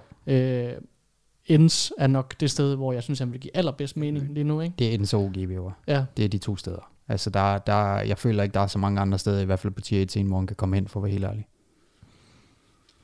Kigger jeg det ned ad listen her. Altså, der er en Jamie outsider, så tager man heller ikke ud, når han er caller. Nej, og han vil heller ikke join CS-hold. Nej, det er bare, fordi han nævnte selv outsiders. Gjorde han det? Ja. Og sagde, at han ville ikke komme ind et sted, hvor han skulle replace i gælden. Okay. Så det var mest derfor, at men det er rigtigt, som du siger, han nævnte kun Navi, ikke? Men ja, det er jo der, vi ender, støj. Altså, vi har Elian i en Topek, ikke, som man heller ikke tager ud. Og resten, det er sådan meget modersmål. Ja. Ikke? Så er det fordi, man skal skifte en Torsi ud i mouse. Det gør man heller ikke. Nej, det gør man sgu ikke. Ikke med det talent. Så helt klart Intel OG, ikke? Ja, det er der, vi lander, støj. Jo, der er pres på Hades, og der er pres på Manto. Det er der slet ikke nogen tvivl om. Så skal vi videre til svensken, støj. Der er lidt derovre fra nogle forskellige steder, men vi starter i Fnatic, hvor at man jo har fået Nikodas og Røg ind. Så har man Krims, vores skaldede ven, ikke? Ja. Og så Messai, som lige pludselig er blevet IGL. Og der havde man jo Forrest med i Dallas. Var det ikke Dallas? Jo. Ja, som stand-in. Hvor man Nej, undskyld, du er i Lund. Ja, undskyld, Lund, ja, selvfølgelig. Hvor man jo slog... Var det Heroic til starten? Slår Heroic i første kamp på Inferno. Ja, helt vanvittigt. Men nu har man altså fået i hvert fald en ny mand på trial, og det er altså ham her Heap fra Dignitas, som vi også har snakket en del om, støj. Ja, jeg er sgu glad for at se, at han er kommet videre så hurtigt, efter at Dignitas de har valgt at lukke og slukke. Det kommer vi lige kort ind på lidt senere, deres statement. Men ja, at han med det talent, han har, og den alder, han har, ikke lider samme skæbne som nogle af de ældre drenge fra Dignitas, altså Lekro, Forrest, Freiburg. Men at han kommer videre med det samme, og ligesom holder hjulene kørende i sin karriere. Og så synes jeg bare, det er sjovt, fordi at Fnatic, de elsker ordet trial. Altså, de har efterhånden haft mange spillere på trial. Vi kan bare nævne sådan nogle som Poison, Smuja, altså Pepsor var vel også på en eller anden form for trial, ikke? Altså, Regali var der vel også lige kort. Det handler jo i Fnatic Rising nu. Ja, det altså. Men lad os nu se, hvordan det går. Altså, for Heap på trial. Vi ved, at Fnatic er ikke bange for at smide folk af, heller. Jeg kan rigtig godt lide det, støj. Og vi har også snakket meget om at holde øje med ham her. Fordi han leverede altså nogle rigtig gode præstationer i Dignitas. Og for mig så er han den næste svensker på beding. Selvfølgelig er der et langt stykke vej til Brolland og Res og Hampus, som det er lige nu. Men altså, jeg tror om 5 år, så er det Heap, vi snakker om. Det er Heap, og det er Sebar, og det er Svedjehet, som der ligger deroppe. Ja, det er det. Så det bliver spændende at se, hvad de kan gøre med ham der. Hvis vi lige skal blive det svenske, nævnte det, Dignitas smed jo hele rosteren på transferlisten, kan man sige. Men de har ikke rigtig været i stand til sådan at finde nogle køber. Så derfor så er de jo bare besluttet at ligesom, kan man sige, lukke alle kontrakter og simpelthen bare trække sig helt fra CSGO. Det gør lidt ondt, ikke? Jo. Altså det legendariske logo i Dignitas væver, det har eddermame været i CS i lang tid. Vi har selv nogle stickers derhjemme med Dignitas. Fik også signet nogle plakater og mødt hele rosteren, dengang vi var til Majoren i Stockholm. Så jeg synes, det gør lidt ondt, bare for nostalgien. Ja, det er et stort navn i CS, ikke? Jeg skal lige sige, jeg er ikke helt klar om de er ude af deres kontrakter, alle spillerne. Det kan godt være, de stadigvæk er på kontrakter, men Dignitas som organisation er i hvert fald ude af Counter-Strike, og de kommer ikke til at kigge på andre spillere. Nej, præcis. Men hvis der virkelig er et hold, som rigtig gerne vil have Lekro eller Forrest, så tror jeg også, de er i stand til at købe ham. Så tænker jeg nok, de skal få fundet ud af det, ja. Så skal vi til, jeg har ikke meget for det støj, Nej. men vi skal over til Liquid. Jamen, fordi altså, nu sker der endelig ting og sager. Ikke overraskende, så er Shocks røget på bænken. Altså forfærdeligt stint for ham under hele perioden. Han vil jo også selv væk. Ja. Det sagde han efter majoren. Så det giver mening på alle måder. Og så måske lidt mere overraskende, Adrian, deres coach, som jo faktisk var Liquid for anden gang, er også ude af holdet nu. Jeg skulle lige til at sige, at vi har set det før. Ja, altså, det jeg håber endegyldigt, at han er færdig nu. Han blev replaced af The Ball League, ikke? Ja, fuldstændig Moses. Manden, som man ikke kan respektere som coach. Det var i hvert fald vores formodning. Men ja, Dabs, en mand, som der jo altid er klar, kanadieren, til at komme ind. Altså, han hopper lidt over i Valorant, så hopper han tilbage til CS, så ryger han lidt et sted hen, hvor der ikke rigtig er noget, og så kommer han tilbage. Manden, som jo er kendt for at bringe rosters til noget stor succes, og så derefter blive kigget. Frygtelig skæbne, han har lidt en gang imellem. Men ja, de forsøger sig igen Liquid. Jeg synes, siden 2019, så har de bare været i sådan en limbo, hvor de har forsøgt sig med forskellige rosters, og ikke opnået noget som helst succes. Ja, det er helt sikkert stadig. Men det er jo deres håb. Det er deres håb. Altså, men det er også fordi, jeg tænker altså ikke på Cloud9 som NA-roster.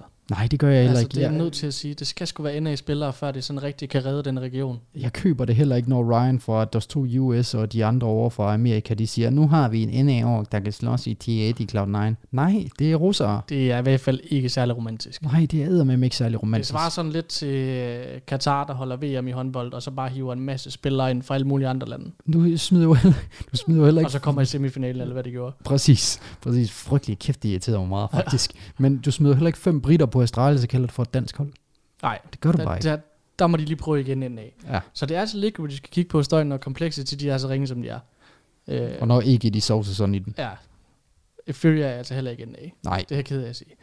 Så det er altså dem her, vi skal kigge på støj. Og måske 1000 gange mere spændende.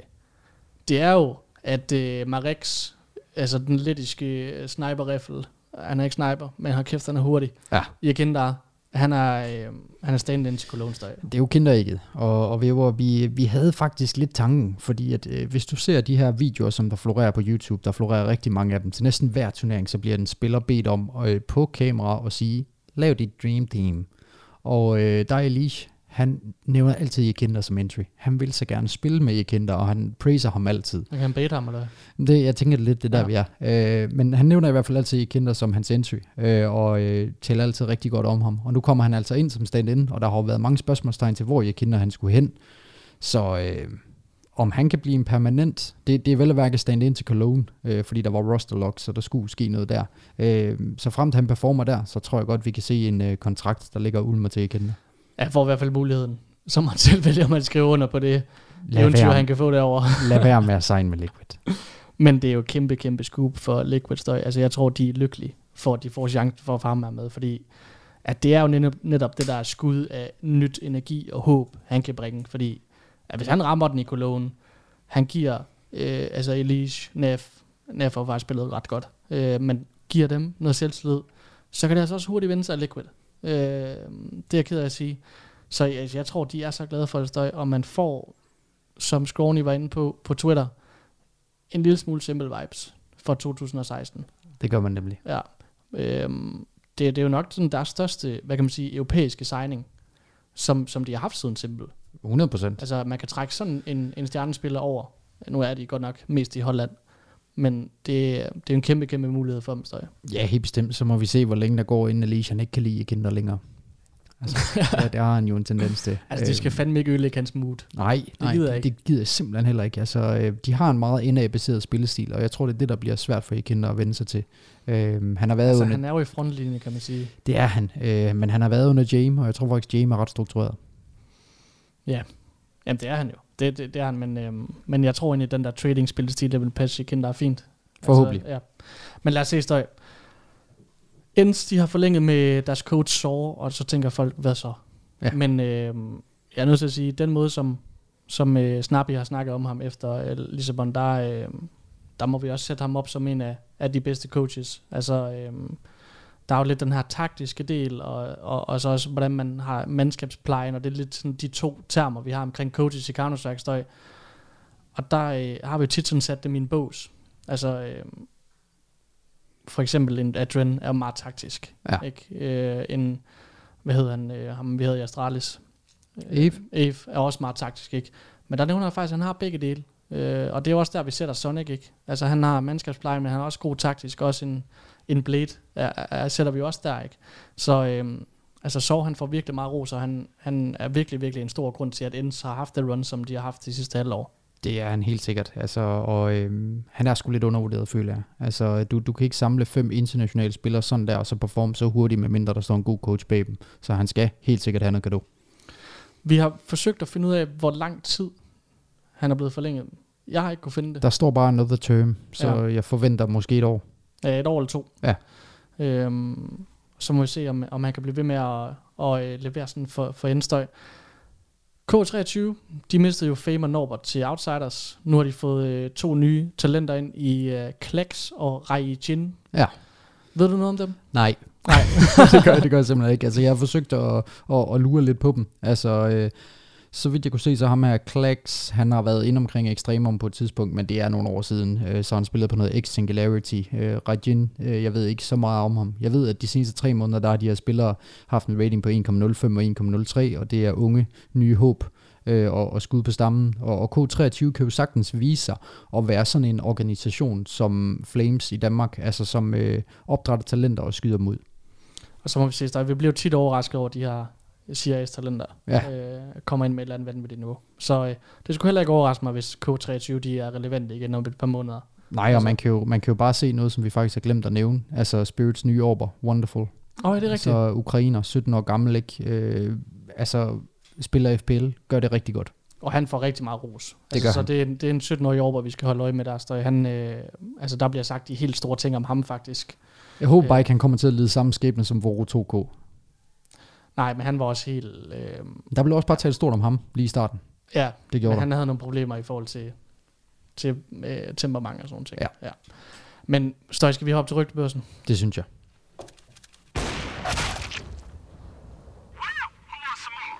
Og der starter vi faktisk også i NA, fordi at vi har jo snakket rigtig meget om den her begravelse af AEG, og de har købt et 15-mands roster, og der har ikke rigtig været nogen plet på himlen, hvor der er kommet noget sol igennem for dem. Og vi har også snakket om Stewie, og den måde, han er som leder. Og der er faktisk rigtig mange af de her interne stridigheder, som nu har ramt forsiderne. Ja. Og det er lidt en indviklet sag, hvor der er kommet rigtig mange udtalelser fra Malik, der er kommet rigtig mange ud, eller der er i hvert fald kommet en enkelt, eller 3 fra Stewie på Twitter, hvor han er ude for at forsvare sig en lille smule. Men man kan sige, kerneproblemet i det her Støj, det har primært sådan været mellem Malik og Stewie og deres samarbejde. Ja, lige præcis, og det er jo faktisk ham af evig assistant coach til Malik, som har udtalt sig mest. Malik, som vi kender ham, forbliver relativt tavs i det hele. En voksen ældre mand, der jeg tror ikke, han vil så meget ud i det community der. Og det klæder ham. Det klæder ham, det gør det sgu. Men ja, altså det her det er en lidt længere sag, og vi forsøger at opsummere den relativt kort for jer, fordi det er NA. Det har ikke så meget af vores interesse, men samtidig så er det lidt interessant, fordi at det var noget, som vi muligvis forudså lidt. Det gjorde vi, Støj. Det gjorde vi, det må vi godt gå så langt at sige, fordi vores bekymring var nemlig, da den her roster blev sammensat, at Stewie som in-game leader, vi kender ham som person, kan han respektere Malik som coach, som er så stille og rolig nede på jorden, og som ikke minder om en, der går ind og er sur og sætter en streg i sandet. Det har jeg svært ved at se. Vi havde også lidt en bekymring i forhold til Nico, dengang han var i G2, om Nico han kunne respektere Malik, ikke?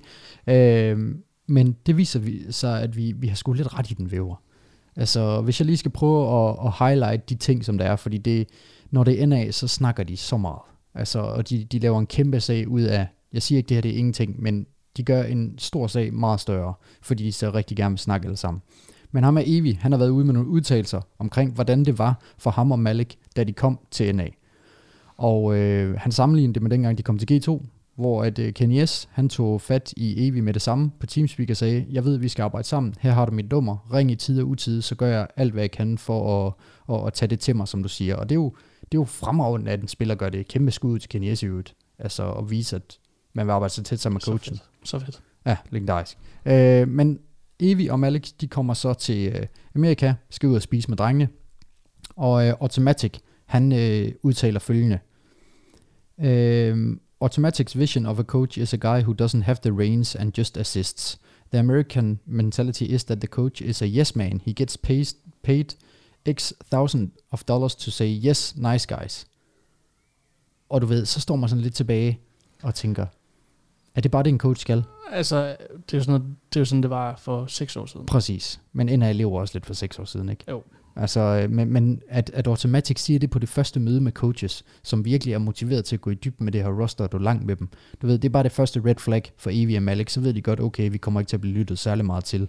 Hvis spillerne har et syn på os, som de har her. Men der kommer flere faretegn ved over. Altså, de starter med Prag, og Evie han udtaler, at det ligner en facet kamp.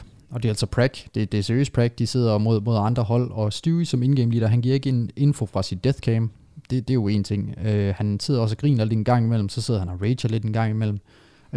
Og generelt så virker det ikke som om, at han tager det særlig seriøst. Altså, de var chokeret, Malik og Evie. Ja. Altså, for det de så altså man kan sige første dag med Prag med det her EG-hold. Og de nævner også, at altså, dagen efter, så har de en snak omkring de her ting. Og fra det tidspunkt, der var Stewie bare ude. Og jeg synes, det er chokerende læsning. Altså, må jeg sige, fordi at fra 5. og 6. dagen, der vil Stewie ikke sige hej til Malik. Og han vil heller ikke lytte til ham, når de var inde i kampene.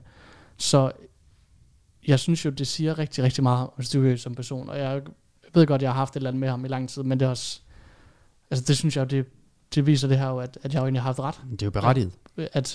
Altså han har et mentalitetsproblem, og han ser sig selv som værende en af verdens bedste spillere på en eller anden måde, og det har han bare ikke været siden 2017 eller 18. Overhovedet ikke. Så jeg må sige, jeg er rystet over det, som de udtaler her omkring EG, altså, og også indad mentaliteten, ikke?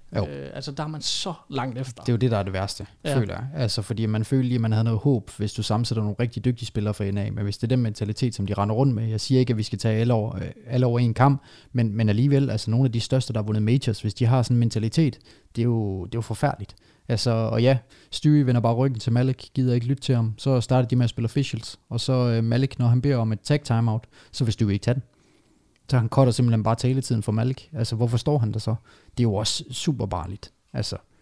Og han er ude og, altså han forsvarer jo sig selv en lille smule, men han er heller ikke tykhovedet nok til sådan at bare deny alt. Altså, så på den måde, så kan han godt selv se det, Stewie, men jeg synes jo også, at han undskylder sig selv en lille smule. Jeg synes, hvis man gerne vil have det fulde billede af det her, så skal man gå ind og læse det her interview med Evie, hvor han forklarer det hele, og så gå ind og læse Stewies udtalelser på Twitter. Men en ting er sikkert så, at det efterlader, hvad kan man sige, den måde, man ser på EG som værende endnu værre. Altså, fuldstændig. Og specielt Stewie som leder. Altså har jeg mistet alt håb for ham. Jamen, jeg er helt enig. Altså, jeg havde mistet rigtig meget håb, men det var definitivt punktum. Altså, og ja, der er altid 2 sider af en historie. Men hvis du læser på hans Twitter, hvis I gør det, så kan I også se, at han smider ikke sig selv fuldstændig under bussen, som du sagde. Altså, han tager afstand fra sig selv med nogle af tingene, og nikker anerkendende til noget af det, som Evie udtaler. Og bare det, at der er noget af det, han nikker anerkendende til, det synes jeg er nok for mig. Ja. Men det er også en forfærdelig PR-historie for EG og Stewie som leder, med også med Automatic. Altså, jeg tror ikke, Rush er... Altså, jeg tror ikke, han er forfærdelig på den måde. Det tror jeg heller ikke. Altså, jeg tror sgu ikke, det er hans skyld. Nej, det tror jeg heller ikke. Er det sted, som det heller ikke Søg eller Breeze, det tror jeg ikke.